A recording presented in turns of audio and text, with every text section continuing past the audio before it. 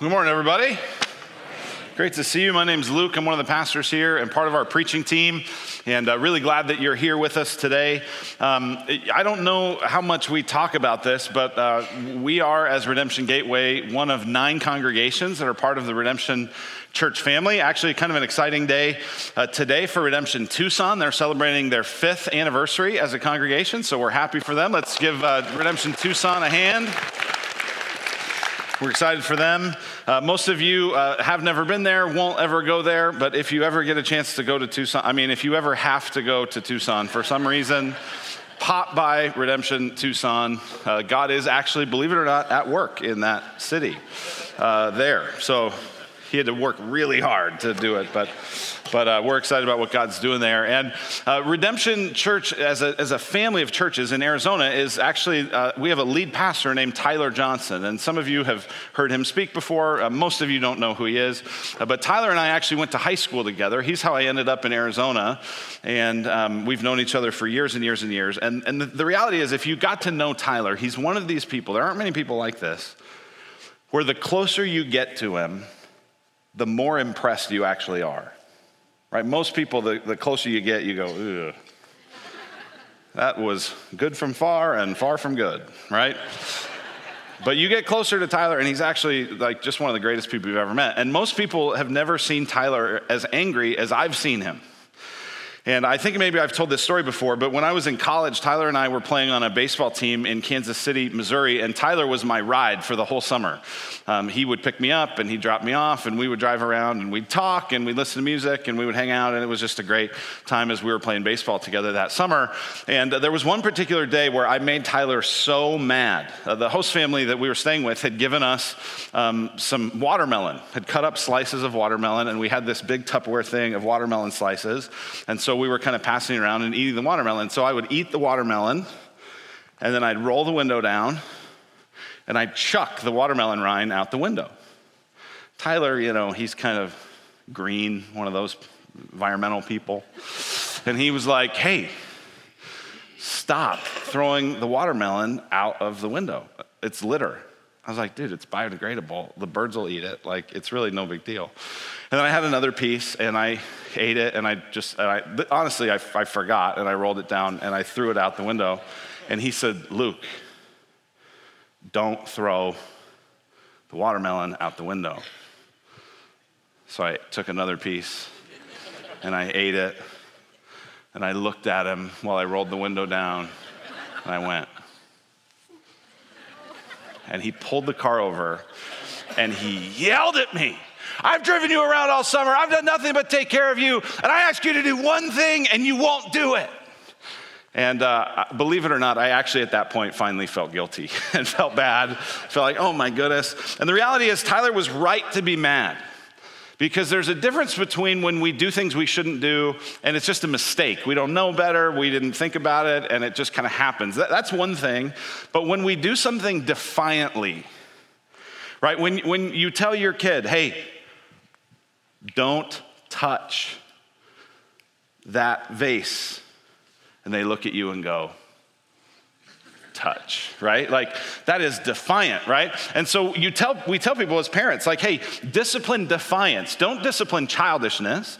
Don't discipline just mistakes that kids make necessarily. But when kids are absolutely intentionally defiant, that's when you have to discipline them as parents. And what we're looking at here in this passage today in Exodus 5, 6, and 7 is a passage where God is repeatedly warning Pharaoh about some things. And Pharaoh, the one who is keeping the people of Israel enslaved in Egypt, is defiant.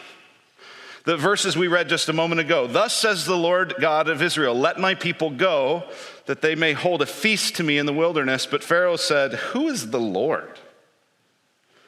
Right, this is not like inquiring minds want to know. Who is the Lord? I've been curious. Thank you, Moses, for coming. Who is he? Tell me more. No, this is, who's the Lord? I should obey his voice. Let Israel go. I don't know the Lord, and moreover, I will not let Israel go. Now, what we're going to look at next week is actually all the heavy lifting, all the difficult work, all the judgment and strife that Pharaoh in Egypt had to endure because of Pharaoh's defiance. We're going to look at that next week, but this week you have to really kind of get the heart of what's going on, is Pharaoh has a defiant heart that will not let God's people go. Now, just to review with you, Exodus, this book that we're walking through over the rest of this fall, this is a book that's about God making himself known in a world that has long forgotten him. The people of Israel had been in Egypt for about 400 years. A lot of that time they had been enslaved. They had been crying out to God, but God had not really been answering. They didn't really know God very well. They had, a lot of them, forgotten him. And so this book is about God revealing himself to the people of Israel. And then the second half is about God revealing himself to the nations through the people of Israel. The Hebrews, they're oppressed, they're enslaved, and God shows up to Moses. That's what we looked at last week in Exodus 3 and 4. God shows up in a burning bush. He says, I am who I am. Go to Pharaoh and tell him to let the people go. Look actually, if you have your Bible, at Exodus chapter 3, starting in verse 18. It says, and they will listen to your voice, and you and the elders of Israel shall go to the king of Egypt and say to him, the Lord, the God of the Hebrews, has met with us. And now please let us go a 3 days journey into the wilderness that we may sacrifice to the Lord our God. God says, but I know that the king of Egypt will not let you go unless compelled by a mighty hand. So I will stretch out my hand and strike Egypt with all the wonders that I will do in it. After that, he will let you go. And that sets us up for this encounter that Moses and Pharaoh have that we're going to look at here today. So here's what I want to do is I want to pray here in just a moment, and then I want to kind of walk through these stories, make sure you understand what's going on in chapters 5, 6, and the first part of 7. And then we've got kind of, we have basically a reminder to give you, an encouragement, a warning, and an invitation. That's what we'll look at here in this passage. So let's pray together.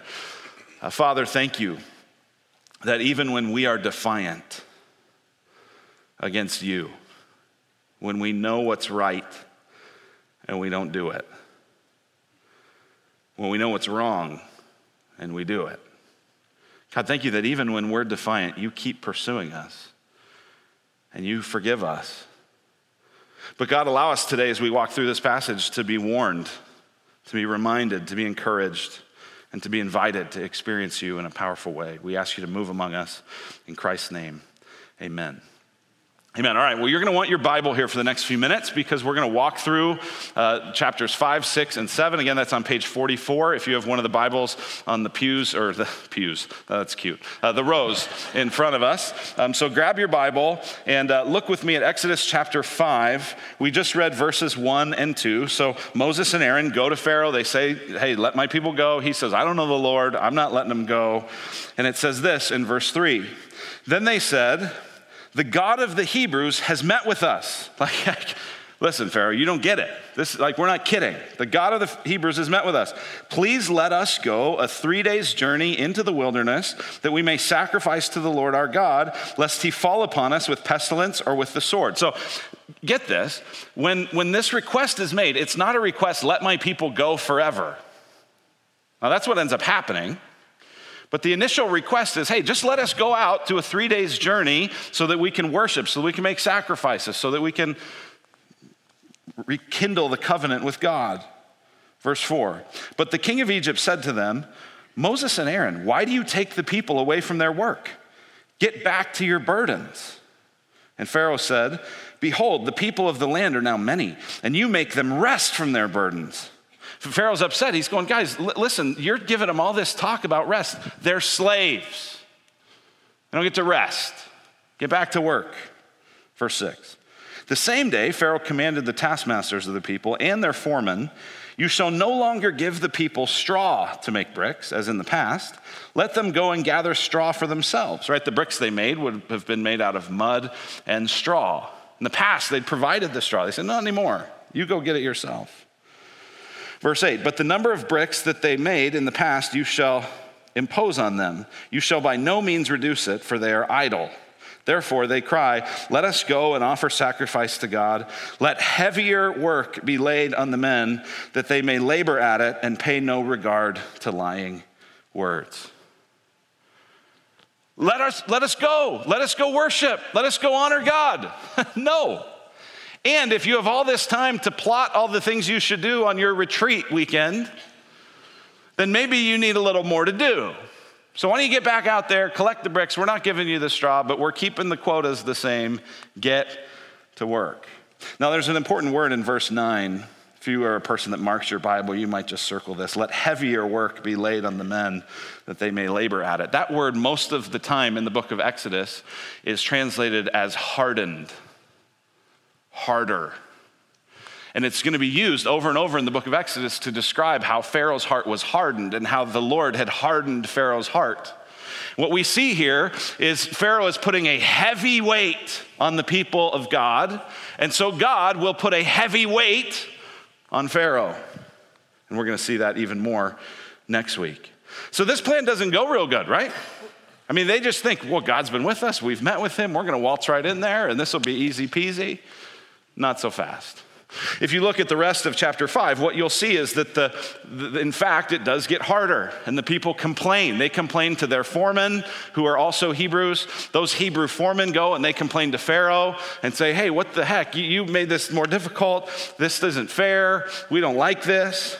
Pharaoh says, hey, you're idle. You're lazy. Get back to work. Why do you have time to come talk to me? And it says then in verse 19, the foremen of the people of Israel saw that they were in trouble when they said, you shall by no means reduce your number of bricks, your daily task each day. They met Moses and Aaron, who were waiting for them as they came out from Pharaoh. And they said to them, so get this, the foremen have met, they've heard from the people who are complaining. Now they've talked to Pharaoh. Pharaoh says, get back to work. I'm not making it easier. Now they're going to Moses and Aaron. Here's what they say. They met Moses and Aaron, who were waiting for them. So they came out from Pharaoh and they said to them, the Lord look on you, Moses and Aaron, and judge, because you've made us stink in the sight of Pharaoh and his servants, and have put a sword in their hand to kill us. Moses and Aaron, what are you doing? This is your version of help? Could you not help us anymore? This is how it's going to be. We stink to them. This whole thing stinks. We had it better off before you got involved. Verse 22, then Moses turned to the Lord and said, oh Lord, why have you done evil to this people? Why did you ever send me? For since I came to Pharaoh to speak in your name, he's done evil to this people, and you have not delivered your people at all. Right? Everyone just wants to complain. Doesn't go the way they thought. It goes exactly the way God had told them. Right? God had told them, the king of Egypt will not let you go unless compelled by a mighty hand, but they missed that part. And so there they are, they're griping and they're complaining to God. And yet God is patient. This is going all according to God's plan. God is sovereign, God is in control, God is not surprised. By the way, God's not surprised at what's going on in your life. When you show up and go, God, where are you? God, what did you do? God, I had it better off before. He goes, A, no, you didn't. And B, I'm with you. That's what he tells Moses at the beginning of chapter 6. So look with me, swipe to the right, get to chapter 6. But the Lord said to Moses, now you shall see what I will do to Pharaoh. For with a strong hand he will send them out, and with a strong hand he will deliver them out of his land. Now, in the next paragraph, I want you to notice how many times it says the sentence, or the phrase, I am the Lord. I am the Lord. And every time you see the word Lord in all caps there, that is the way that that's the way that the English translators translate the name of God, Yahweh. I am the Lord. Notice how many times he says, I am the Lord in this next paragraph. God spoke to Moses and said to him, I am the Lord. I appeared to Abraham, to Isaac, and to Jacob as God Almighty, but by my name, the Lord, I did not make myself known to them. I also established my covenant with them to give them the land of Canaan and the land in which they lived as sojourners. Pause there for a moment. Notice, God is saying, I revealed myself to Abraham, Isaac, and Jacob. I showed them who I was, but not fully. Moses, Aaron, Israelites, you're about to get more of me than they got. So I know you're frustrated. I know you're upset. I'm going to show you who I am. Verse 5, moreover, I have heard the groaning of the people of Israel, whom the Egyptians hold as slaves, and I have remembered my covenant. Say therefore to the people of Israel, I am the Lord, and I will bring you out from under the burdens of the Egyptians, and I will deliver you from slavery to them. Also notice how many times it says, I will. I will, I will, I will. Again, backing up, verse 6. I will bring you out from under the burdens of the Egyptians, and I will deliver you from slavery to them. And I will redeem you with an outstretched arm and with great acts of judgment. I will take you to be my people, and I will be your God, and you shall know that I am the Lord your God, who has brought you out from under the burdens of the Egyptians. I will bring you into the land that I swore to give to Abraham, to Isaac, and to Jacob. I will give it to you for a possession. I am the Lord. Moses spoke thus to the people of Israel, but they did not listen to Moses because of their broken spirit and harsh slavery. Listen, there's a difference between not listening to God because your heart is hard. There's a difference between that and not listening because your spirit's crushed. Some of you have had a crushed spirit. Life has just been so difficult and so painful and so heavy, and everyone that looked like they were going to help you just made it worse. And when you're in that spot, it's hard to listen, even when it's God talking. On the other hand, some of you just have hard hearts. You've decided that things are going to go the way they're going to go. You have a better plan for your life. That's like Pharaoh. We don't want to be like that. And so the Lord says to Moses, go in, tell Pharaoh, king of Egypt, to let the people go out of the land. And again, this is all sort of setting up what's going to happen next week. Now, in the middle of this, and I'm not going to go in depth on this, but in the middle of it, in the back half of chapter 6, you have a genealogy. You have this long explanation of all these different people who are born and who the sons of these and that are. And the reason for that, just briefly, is that in the rest of the first 5 books of the Bible, Genesis, Exodus, Numbers, Leviticus, Deuteronomy, in those 5 books, there's going to be a lot of establishing the authority of Aaron and the priesthood of Aaron. And that paragraph that is all those names and all that genealogy, that is really establishing that whole thing. So we'll just let you read that on your own. Better yet, listen to it on Bible on tape so that you can hear how they say it. All right, so go to chapter 7. And this will wrap up and set us up for next week. Chapter 7. And the Lord said to Moses, see, I have made you like God to Pharaoh, and your brother Aaron shall be your prophet. You shall speak all that I command you, and your brother Aaron shall tell Pharaoh to let the people of Israel go out of his land. But I will harden Pharaoh's heart. And though I multiply my signs and wonders in the land of Egypt, Pharaoh will not listen to you.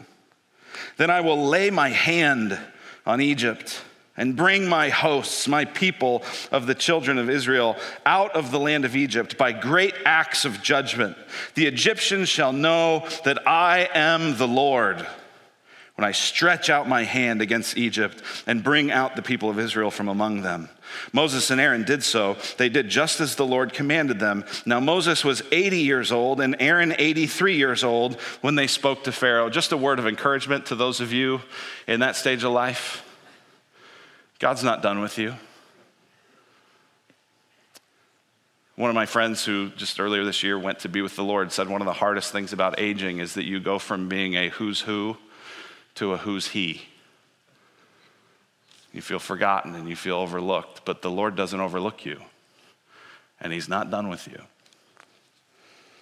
It says then in verse 8, then the Lord said to Moses and Aaron, when Pharaoh says to you, prove yourselves by working a miracle, then you shall say to Aaron, take your staff and cast it down before Pharaoh so that it may become a serpent. So Moses and Aaron went to Pharaoh and did just as the Lord commanded. Aaron cast down his staff and it became a serpent. That's freaky. I don't know how many of you have a walking stick that you use as you go on a hike around the mountains here, but my guess is if you throw it down, it just goes clang. Right? You don't typically have the power to throw it down and have it become a serpent, but he did. And not only did he, but it says in verse 11, then Pharaoh summoned the wise men and the sorcerers, and they, the magicians of Egypt, also did the same thing by their secret arts. For each man cast down his staff, and they became serpents. But Aaron's staff swallowed up their staffs, right? Like you've seen the Darwin and the Jesus fish fighting it out on the backs of everyone's cars, right? And who's swallowing who? Well, in this story, Aaron's staff swallows up the other ones. Verse 13, still Pharaoh's heart was hardened, and he would not listen to them as the Lord had said. He's defiant. He's defiant. So, as I said, in this story, we find a reminder, an encouragement, a warning, and an invitation. First, a reminder. Here's a reminder for us based on this story. A world opposed to God usually opposes God. Wow. Right, isn't that brilliant? A world opposed to God usually opposes God. Right, some things are obvious, but you still have to remind yourself of them, right? Like this is how I feel as a parent. The other day I was on the phone with Molly, and we're talking, and I hear her say, "Hey, stop licking the floor." She comes back on the phone, she goes, "Did you hear what I just had to say to your son?" And I said, "Well, honey, that's why he needs parents, because he is gonna lick the floor. He's a child, like this is what children do." It's the same thing with the world. The world, humanity, is bent against God. We rebel against God actively. We ignore God passively. Our hearts are bent toward our own desires and our own sense of what the good life is. That's what sin is. And we know this because that's how we were, those of us who are followers of Christ. We still have little rebels inside of us, but we can look back even and go, man, I used to be all just about me and my agenda and what I could get and how I could look good and the stuff I could acquire and the power I could have and the career I could advance. And that was just all you lived for. You weren't thinking about God. And so why does it surprise us when the world's not thinking about God? Why are we shocked that a world opposed to God opposes God? Why are we shocked when schools begin to teach that gender is just a human construct and it's fluid and it's no big deal? Why are we shocked by that? Why are we shocked when presidential candidates line up tripping over each other to support late-term abortion? Why are we surprised? Why are we surprised when governments separate children at the border or put them in cages? Why does that surprise us? Why are we surprised when other governments in other parts of the world persecute Christians? Why are we surprised in a media that forgets God and just promotes whatever story fits their pre-existing agenda? Why are we surprised when people with power abuse it? I heard a story the other day. There's a website, I'm not going to name the site because some of you will be tempted to go there. There's a website that specializes in promoting affairs between married people. It's a hookup site for married people to have affairs. And they just recently put out what are the top 20 cities in the country where they're hot spots for adultery on this site. You know what number 10 was? Gilbert, Arizona. Why are you surprised? Do you think the hearts of people in Gilbert are purer than the hearts of people in Vegas? Do you think the hearts of American politicians are purer than the hearts of North Korean politicians? Do you think the hearts of people in power have changed since the days of Pharaoh? And yet we're outraged. We're shocked. We can't believe it. Why? A world opposed to God usually opposes God. So instead of reacting with outrage and shock, what if we responded with prayer and patience? Not cynicism, not, well, I figured they're all corrupt. You can't trust anybody. No. But what if we responded with prayer, with patience, with love, rather than outrage? A world opposed to God usually opposes God. It's obvious, but sometimes a helpful reminder. Here's the encouragement at a more personal level, so that's kind of macro. Here's a more personal thing. Here's an encouragement. Following God often makes things harder. Wow, you have a funny way of encouraging. Right? I don't know if, I didn't hear this in one of like K-Love's positive and encouraging little, minutes, Maybe they have this. I don't listen very much to K-Love, honestly, but following God often makes things harder. I hope that encourages you, because some of you have started following God and things have gotten more difficult, and you've assumed that maybe you're not doing it right, that maybe God doesn't actually listen to your prayers, that somehow God isn't interested in your life, because you assume if I follow God, things will get easier, things will get better, things will get smoother. Following God often makes things harder. My favorite title of a marriage book is by Paul Tripp. It's called What Did You Expect? And the reality is we expect all kinds of wrong things when it comes to marriage and all kinds of wrong things when it comes to walking with God. See, sometimes you'll forgive someone and they'll take advantage of it. Sometimes you'll donate a lot of money and then your car will break down. Sometimes you'll share the gospel and damage a friendship. Sometimes you'll hold on to your integrity and the people at work who are compromising theirs will call you judgmental. Sometimes you'll pray and you'll pray and you'll pray and you'll pray. And God will say, no. Sometimes you'll do what's right, and you'll be falsely accused for it.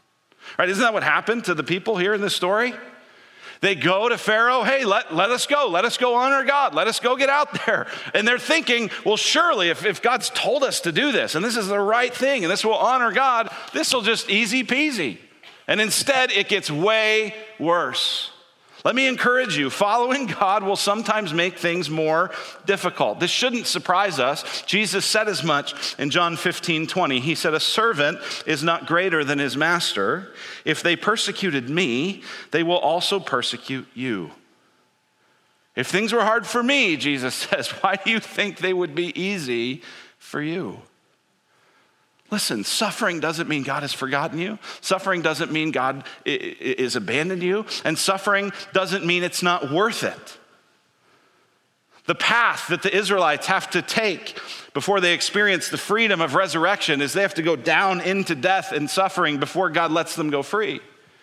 The path of Jesus is to go down into suffering before resurrection.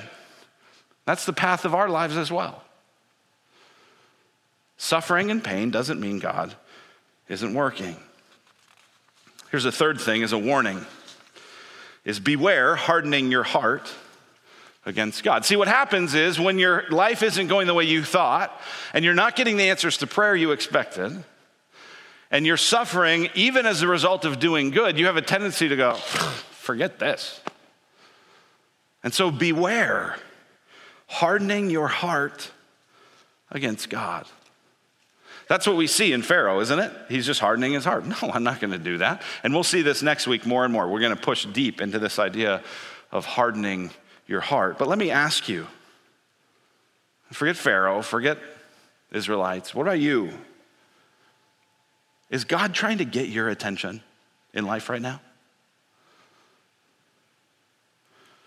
Circumstances are going such a way that you're going, gosh, maybe God's trying to tell me something. Friends are coming to you and they're encouraging you and they're exhorting you and they're challenging you in certain ways. You go, maybe God's trying to get my attention. Is God trying to get your attention? Here's how the author C.S. Lewis said it. He said, God whispers in our pleasures, but shouts in our pains. It is his megaphone to rouse a deaf world. Listen, pain doesn't always mean you're doing something wrong, but pain might be an indication that God is trying to speak to you. Maybe to encourage you, maybe to correct you, But is God trying to get your attention? There's this reality for us that we have, like Pharaoh, hardening hearts. We all have a little Pharaoh in us. And we drift, and our hearts get hard, and life is difficult. This is why the author of Hebrews says this in Hebrews chapter 3, verses 12 and 13. Take care, brothers. Watch out. Be careful. Be on guard. Take care, brothers, lest there be in any of you an evil, unbelieving heart, leading you to fall away from the living God. But exhort one another every day. This is why we need community. This is why we believe in the Rooted class and in Start Here and in RCs and in men's and in women's groups and in having students and kids all have small groups, because we need to be exhorted every day. Why? That none of you may be hardened by the deceitfulness of sin. Sin is deceitful. It looks better than it is. It offers more than it can deliver. I think about this every time I see Beets. Just recently with some friends up in Show Low, and we went to this restaurant. We were all excited because they had like a salad bar, and I hadn't been eating at some of the salad bar in a long time. You go up and you look at the salad bar, and the Beets, they look amazing. They're bright red and they're juicy and they taste like sand. I mean, it is just such a trick. They're deceitful, right? They look like they would be fruity. They look like they'd be sweet, and they are not. They're just gross. And here's what the author of Hebrews is saying. That's what sin's like. It's going to offer you a better life, a better path, more enjoyment, more reward, more blessing. You know what? Following God sometimes leads you down the path of pain. Why don't you not follow God? It'll get better. And there's this tendency in you and there's this tendency in me to have our hearts hardened by the deceitfulness of sin. And this passage should serve as a warning that you could fall. You could drift. You could turn away. So could I. In the last months, just like there is at all times, there have been some prominent Christians and prominent Christian leaders who have walked away from the faith. And I don't know if you keep up with any of that news. I assume you probably don't. But if you have, and for sure around our staff and our pastors, there's been a lot of talking about it and going, man, this guy seemed like someone everyone looked up to, and now he's saying, I don't want to be married. I don't want to be a Christian. What does that mean? Now, I have a lot of different thoughts on it, but the main thought that I have is this. If you ever hear someday that I have walked away from Jesus, it's not because Christianity is not true. It's because I wanted to sin. I've seen too much. I've seen too many answers to prayer. I've seen and heard God speak and God show up and God change lives. I've seen too much. I could, like some of these people do, say, well, it's not true and I don't believe it anymore. But for me, I'm not talking about for them. For me, if I walk away, it will be because I want to sin. And I want to do something that I know God forbids. And I'll make up excuses about why I don't believe anymore. Is that where you are? Some of you walking away from the Lord and you've got all these reasons and you're listening to all these doubt-inducing podcasts and you're reading all these things, but the reality is you just want to sleep with your girlfriend. You know you shouldn't. Do not be hardened by the deceitfulness of sin. We need each other. We need to encourage each other. We need to exhort each other. We need to pray for each other. I don't want to fall from Jesus, and I don't want you to either. So let's heed the warning from Moses and Pharaoh to not let our hearts get hardened. Today, the scripture says, if you hear his voice, do not harden your hearts. And so here's the final invitation of this text is that God reveals himself through his saving actions. God reveals himself to people that are doubtful, to people that have hard hearts, to people that have forgotten about him. And God reveals himself how? Through his saving actions. 6 times, I don't know if you were counting it as we went through, I don't expect that you were, but 6 times in chapter 6 and 7, God says, I am the Lord. I am the Lord. I am the Lord. I am Yahweh. I am Yahweh. I am Yahweh. I haven't revealed myself to Abraham, Isaac, and Jacob like I'm about to reveal myself to you. I am the Lord. Okay, Lord, well, what do you like? Let me ask you, how do you get to know a person? How do you get to know somebody? Through what they do. Right, like you could come to Molly and be, or you could come to me and go, hey, tell me about Molly. And I could go, well, about 5'10". Kind of light brown, strawberry blonde hair. Pretty blue eyes. Do you feel like don't you feel like you know her at this point? Not at all, right? Of course you don't know her. Why? Because I haven't told you about anything she's done. Right? If you want to know what a person's like, you need to know what do they like? What do they do? What are they into? What are the things that their life consists of? Right? It's the same thing with God. Sometimes we go, well, I don't really know God. And we go off on some esoteric philosophical idea of, well, what is God like in some sort of test tube way? God didn't reveal himself that way. He revealed himself through his actions. And notice all the actions, these 7 actions that God promises to do. And then in the next few chapters, he's going to do. Look at chapter 6, verse 6. I will bring you out from under the burdens of the Egyptians. I will deliver you from slavery to them. I will redeem you with an outstretched arm and with great acts of judgment. I will take you to be my people. I will be your God. I will bring you into the land that I swore to Abraham, Isaac, and Jacob. I will give it to you for a possession. Here's what God says. God says, you will know me, people of Israel, by what I do. Here's what I'm going to do. I'm going to take you out of slavery. I'm going to redeem you. I'm going to take this broken, hurting story and I'm going to make it a beautiful story. I'm going to bring you into a new land, a land filled with milk and honey, and it's going to be yours. And that's how God is going to reveal himself through the rest of Exodus. Now, that's God saying, okay, I revealed myself a little bit to Abraham, Isaac, and Jacob. Now I'm going to reveal myself a lot to you. But you know what? We have it even better.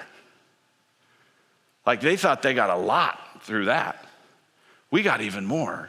Because the ultimate revelation of God has come where? In Jesus. And how is Jesus known?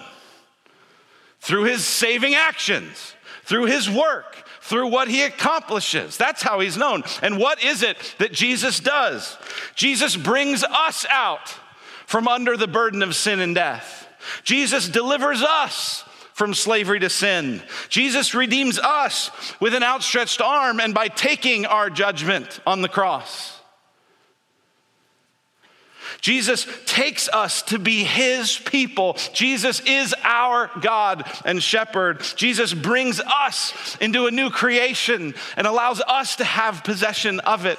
Jesus reveals himself to us.